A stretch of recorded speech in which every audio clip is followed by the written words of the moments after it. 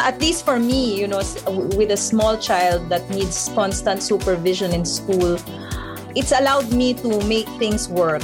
And of course, it helps even more if you have a partner that's able to do grocery, homework, and everything equally as you. And so you have somebody to share that burden with. So those kinds of policies that allow you really to have an equilibrium between your work and your family life, I think will encourage more women to stay in the workplace and really think more about their careers rather than how it will impact, their family life.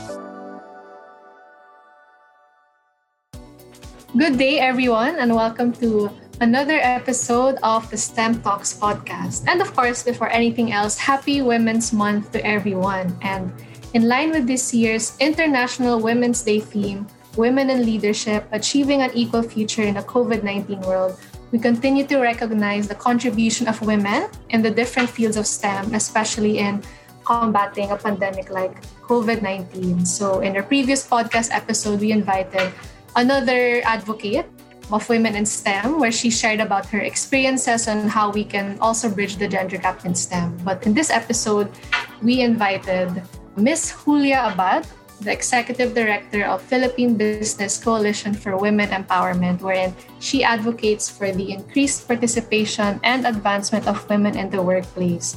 She was also honored as a Young Global Leader by the World Economic Forum in 2014 and is also recognized as one of Manila's 40 under 40 leaders in international development by DevEx in 2013.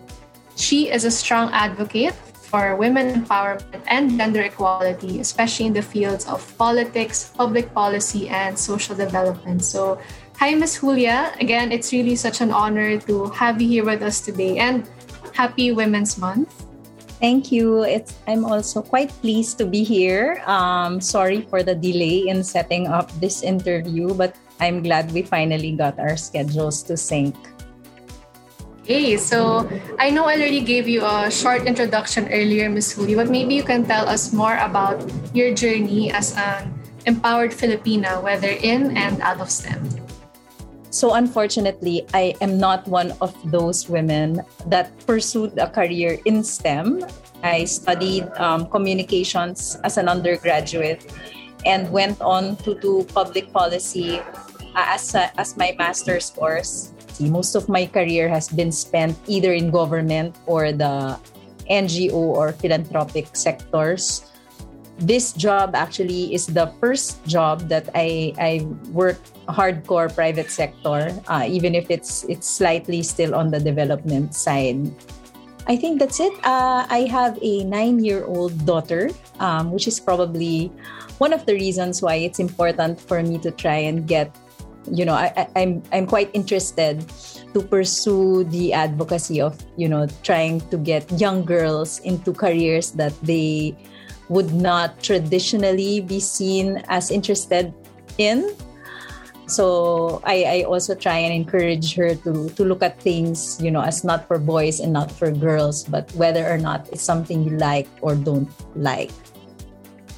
Thank you, Ms. Julia. You mentioned that you have a daughter, and of course, I'm sure that you also agree that it's important for young girls to have role models, especially in STEM.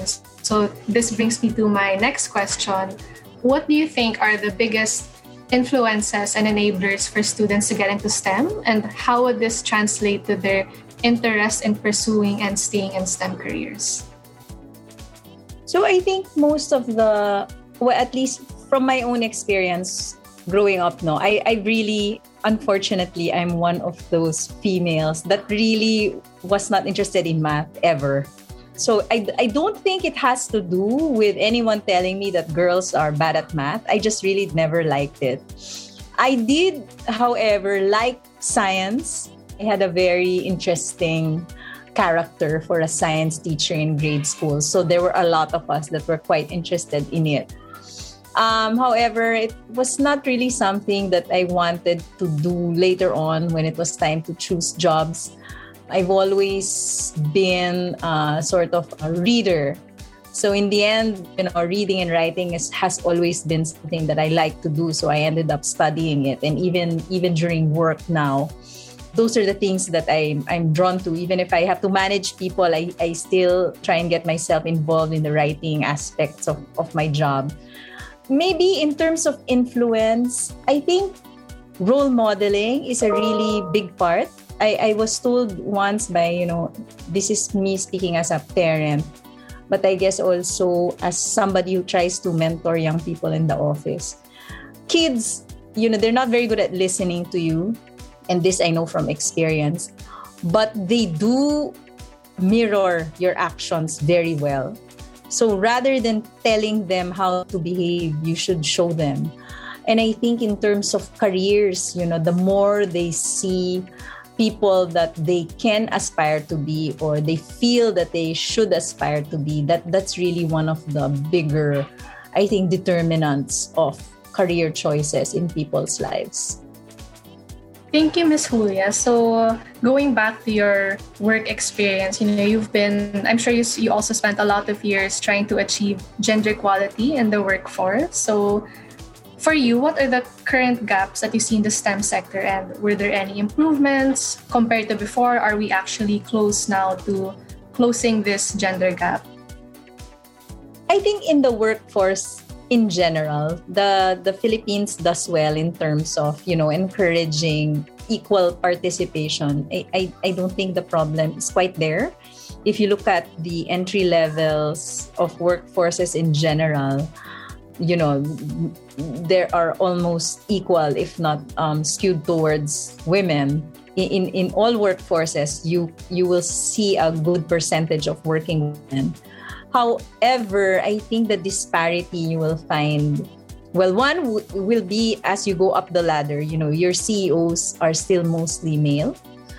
And if you look at the type of work, which I guess will affect, the STEM industry, if you look at the type of work that's assigned to women, even when they go into senior management, women really end up doing more of the support roles, admin, HR, budget, and not really a lot of the operational roles or what they call in corporate settings, jobs that affect profit and loss margins. I guess that reflects the need to still break sort of stereotypical responsibilities that should belong to females. That girls or female executive can still take on, the leadership roles or the more operational roles, or go into professions, that are considered more masculine, engineering, go into industries such as banking and finance, and so on. I think that has really to do more with how females see themselves and what sort of interests. I don't think it's a matter of competency. So, for example, I mentioned I had a daughter. Before we sent her to school, we had her do a series of aptitude tests.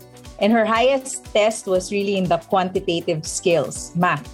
But she hates it, because she hears me all the time. I think it has to do with that, it's not a matter of skill, because when she took the test, she was very good at it.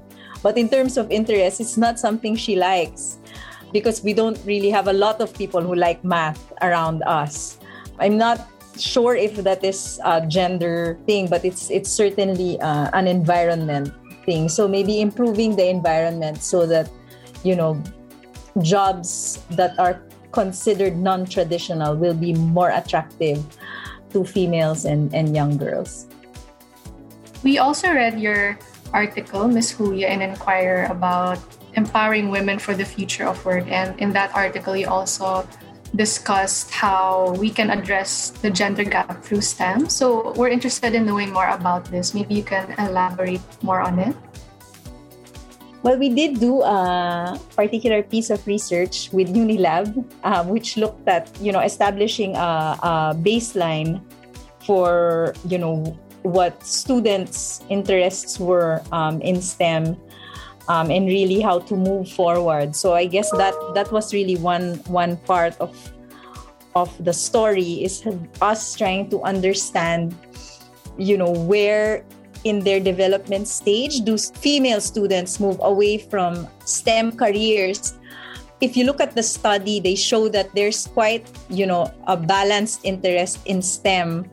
But the STEM careers that female students do get interested in are really more of the, medical profession, and not so much into, IT or engineering courses, which might be where more jobs could be found in the future. Although, as we see with this COVID, R&D in the medical profession is also something that looks like it will be an important sort of career pathway as we move on.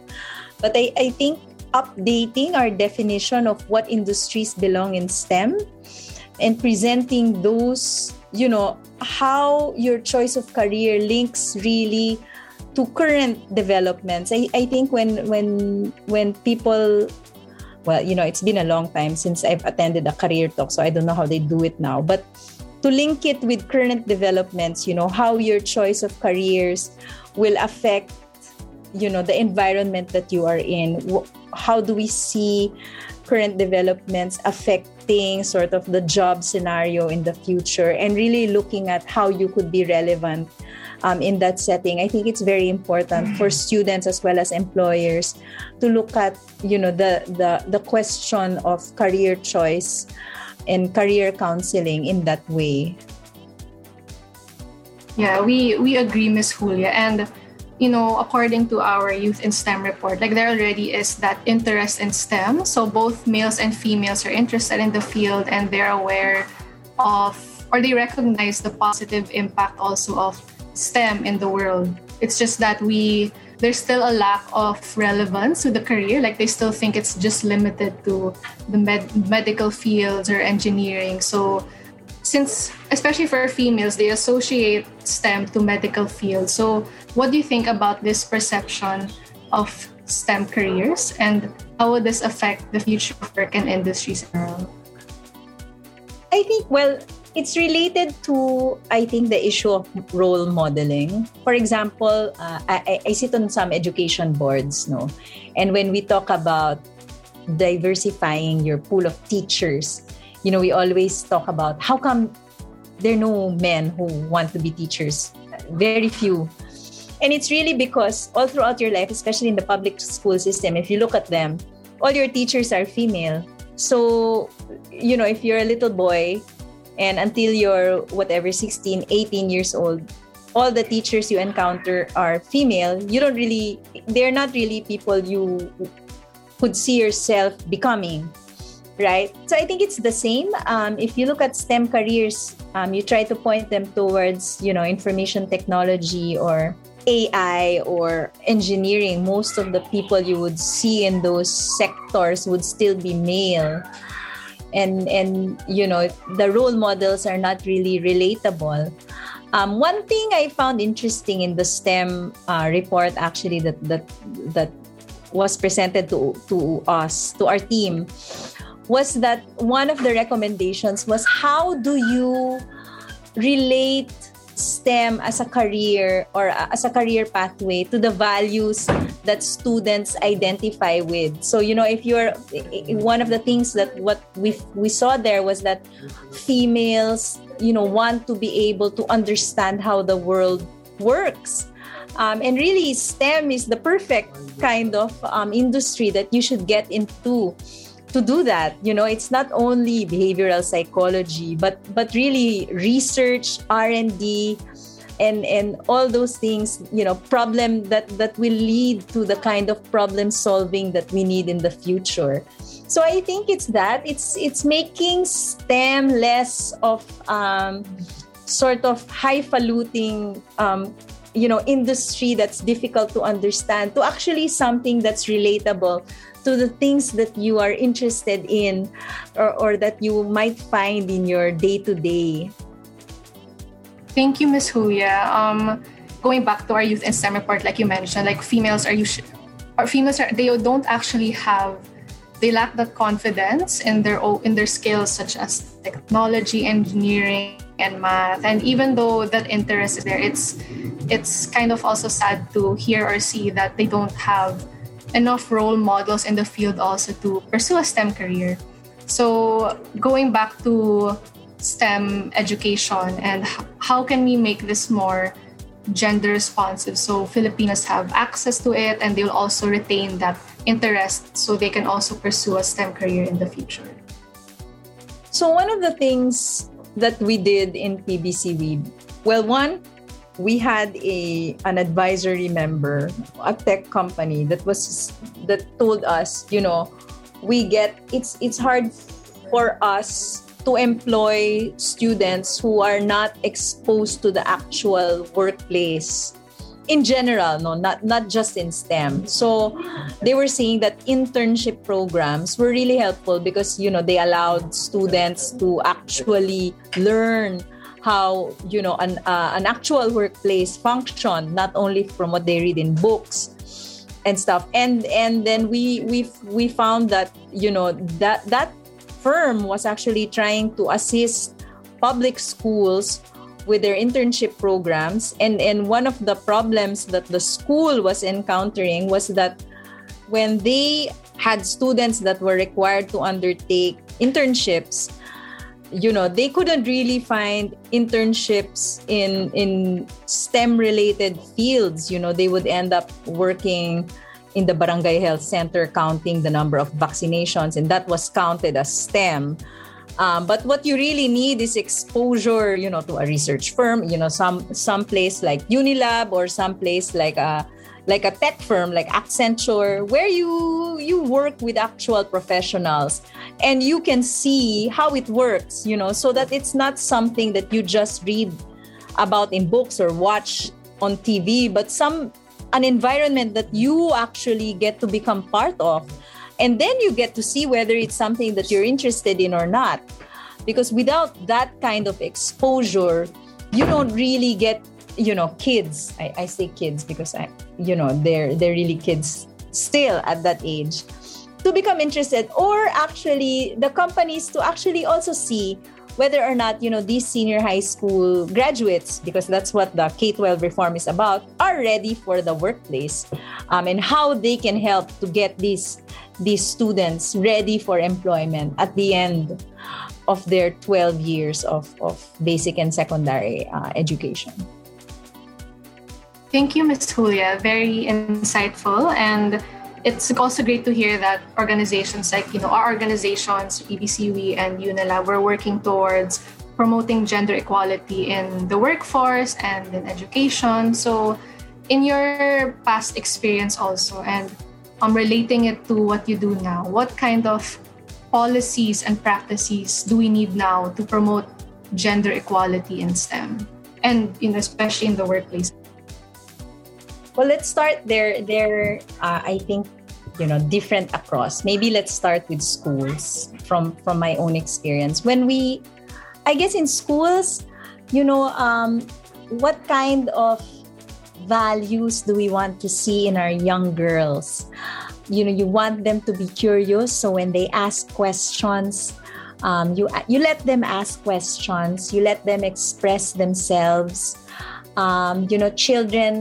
Children and young adults should be encouraged to be inquisitive, to develop critical thinking, not just memorize, not just repeat what they are told, but really to understand why things happen and why they are related and how they are related to each other.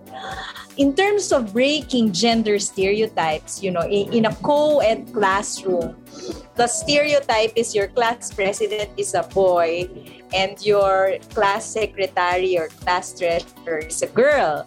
So, you encourage your females to take on more of the leadership role and also encourage boys that it's okay to play a supporting role or to be, the organized person in class. It doesn't always have to be a girl. And so, I think in terms of encouraging participation, it starts at a very young age and to be able to see themselves out of the usual mold. You have to encourage that, from when they are little all the way until they get out of school. Even in the kind of classes that are offered. I won't, for example, where I went to school, when I was in high school, the classes that we took were sewing, cooking, and typing. My brothers had computer and, woodworking and art. So we didn't have those. So, just for you to envision what kind of, skills or what kind of person those skills would turn you into.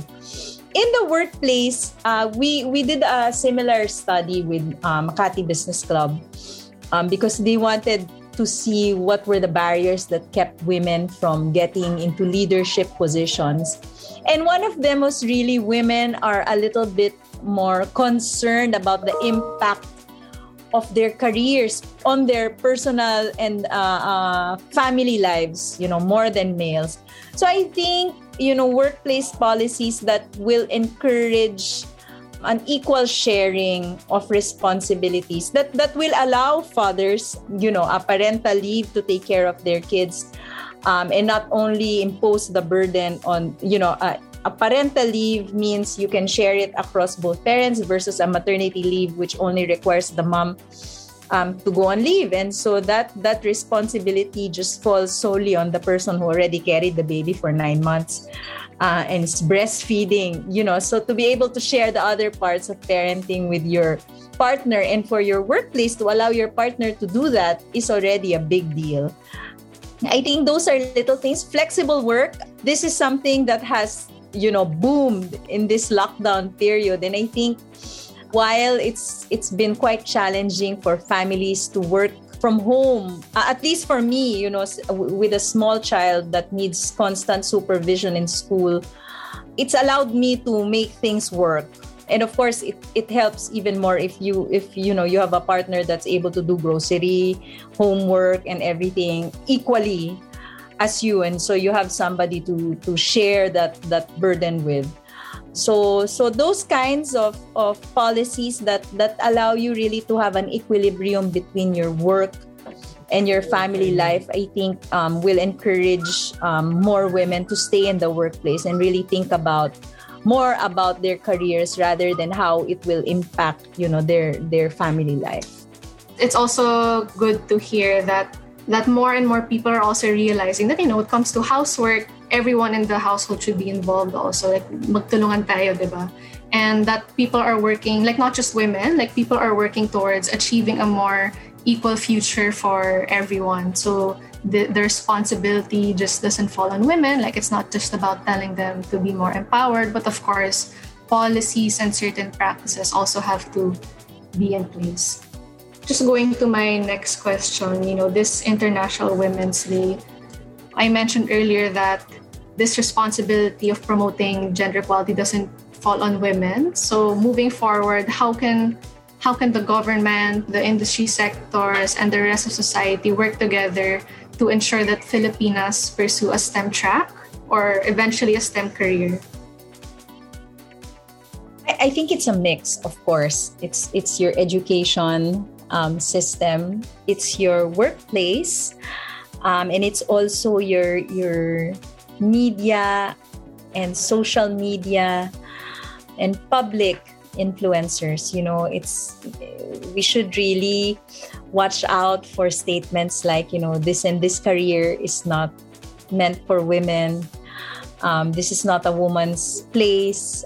Even in advertising, like now, for example, you will find, the medical industry is in the headlines all the time. So it's also good to be conscious of portraying, all the nurses as females and all the doctors as males, because you do have male nurses and you do have female doctors. And so in the advertising industry, when you show, videos of engineers and videos of scientists, there's, it's important to have a conscious effort to make sure that you show both male and female. Outside of those, I think in schools, the report was very useful in terms of pointing out that we should take advantage of, the youthful interest in STEM, because even my daughter, actually, she loves her science class, even if she does have that fear of math, because I guess she hears it and she watches it that math is sort of a daunting subject. But science, where you can make a mess and make things explode and find out what happens if you mix this with this or that with that, that kind of curiosity is something that's important to cultivate. And once you've studied it and decide to make a career out of it in the workplace, the workplaces should also be places where you don't need to not have a life to pursue sort of a leadership career in any industry. So it's important, especially now, I think, in many ways, the quarantine sort of environment has allowed us, one, to really put a focus on, work and family life and how to make those two coexist without you losing your mind. And second, I think it's really allowed all industries, even the most demanding ones, even the ones that are very conservative and don't really think about flexible work or any of those more progressive policies, that have really allowed us to see the importance of having a well-balanced life. In more advanced country, I work on an Australian project, and the Australians that I work with, they put a high premium on, when you are on leave, you're on leave. You don't get calls from work unless it's an emergency. And it's respected, after 5, after 6, nobody calls you because you're at home. I come from a generation where sometimes, people find it impressive that you work on Saturday and Sunday, you stay in the office late at night. That's really, that in my, when I was still working, you have to stay in the office until your boss leaves. But, it's not very humane. I mean, for, if you're working on a project, fine. Or if there's a deadline to be met, or there's a board meeting the next day, yes. But if you're, just as a general rule, to not have a life outside work is completely unhealthy. It doesn't make you a good employee, and it really doesn't make you a good boss either, because you have nothing else to do aside from work.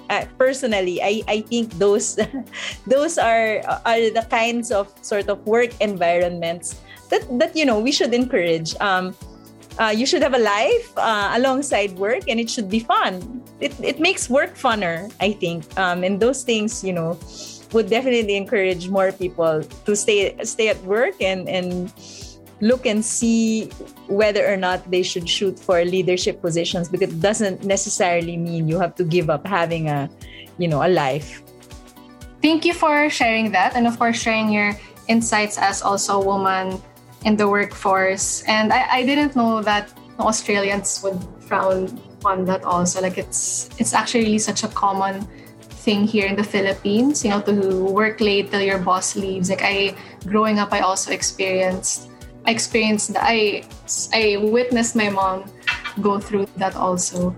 And I guess to close the session, we've talked a lot about how we can get more women involved in STEM, how we can grow the interest, how we can get the different industries and schools to increase the participation of young women in STEM. So to close the session, I just want to ask, how can we get others who still aren't convinced about having more women in STEM to, appreciate the value of women, of having them in STEM?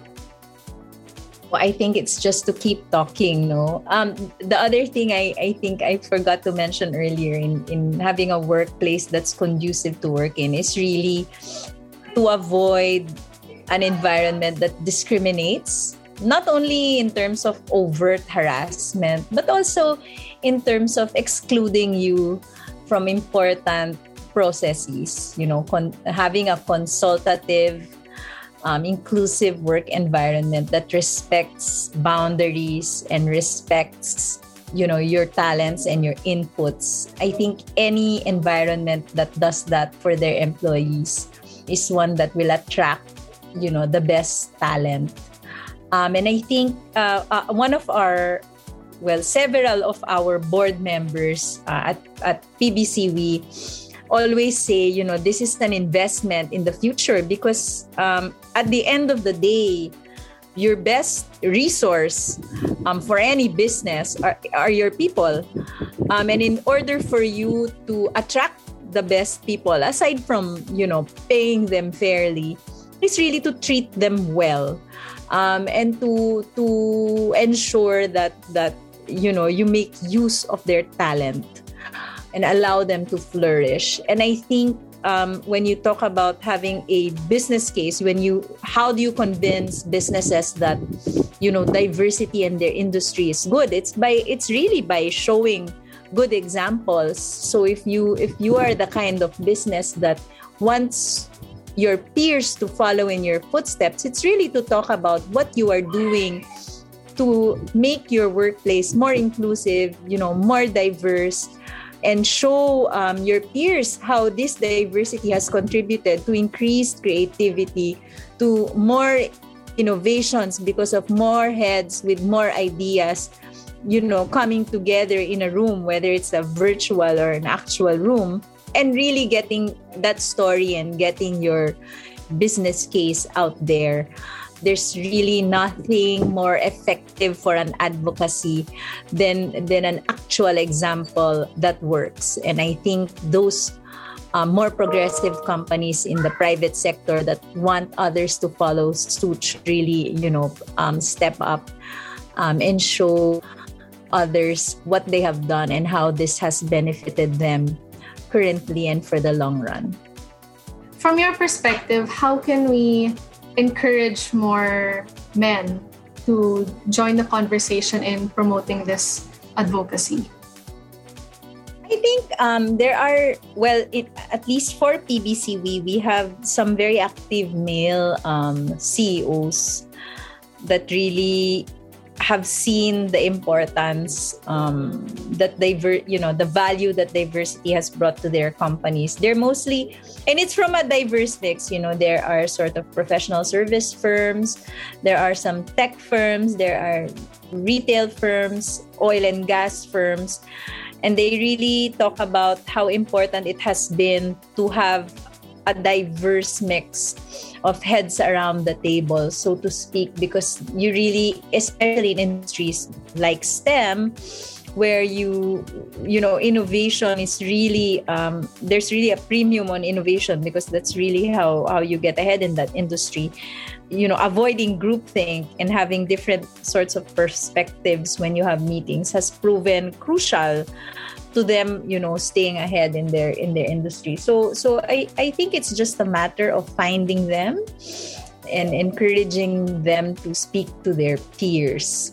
In PBCW, we also have a group called Male Champions of Change, and it's really asking prominent men to sort of step up and talk about their experiences as leaders and how, their work in promoting diversity has had a positive impact on their business operations.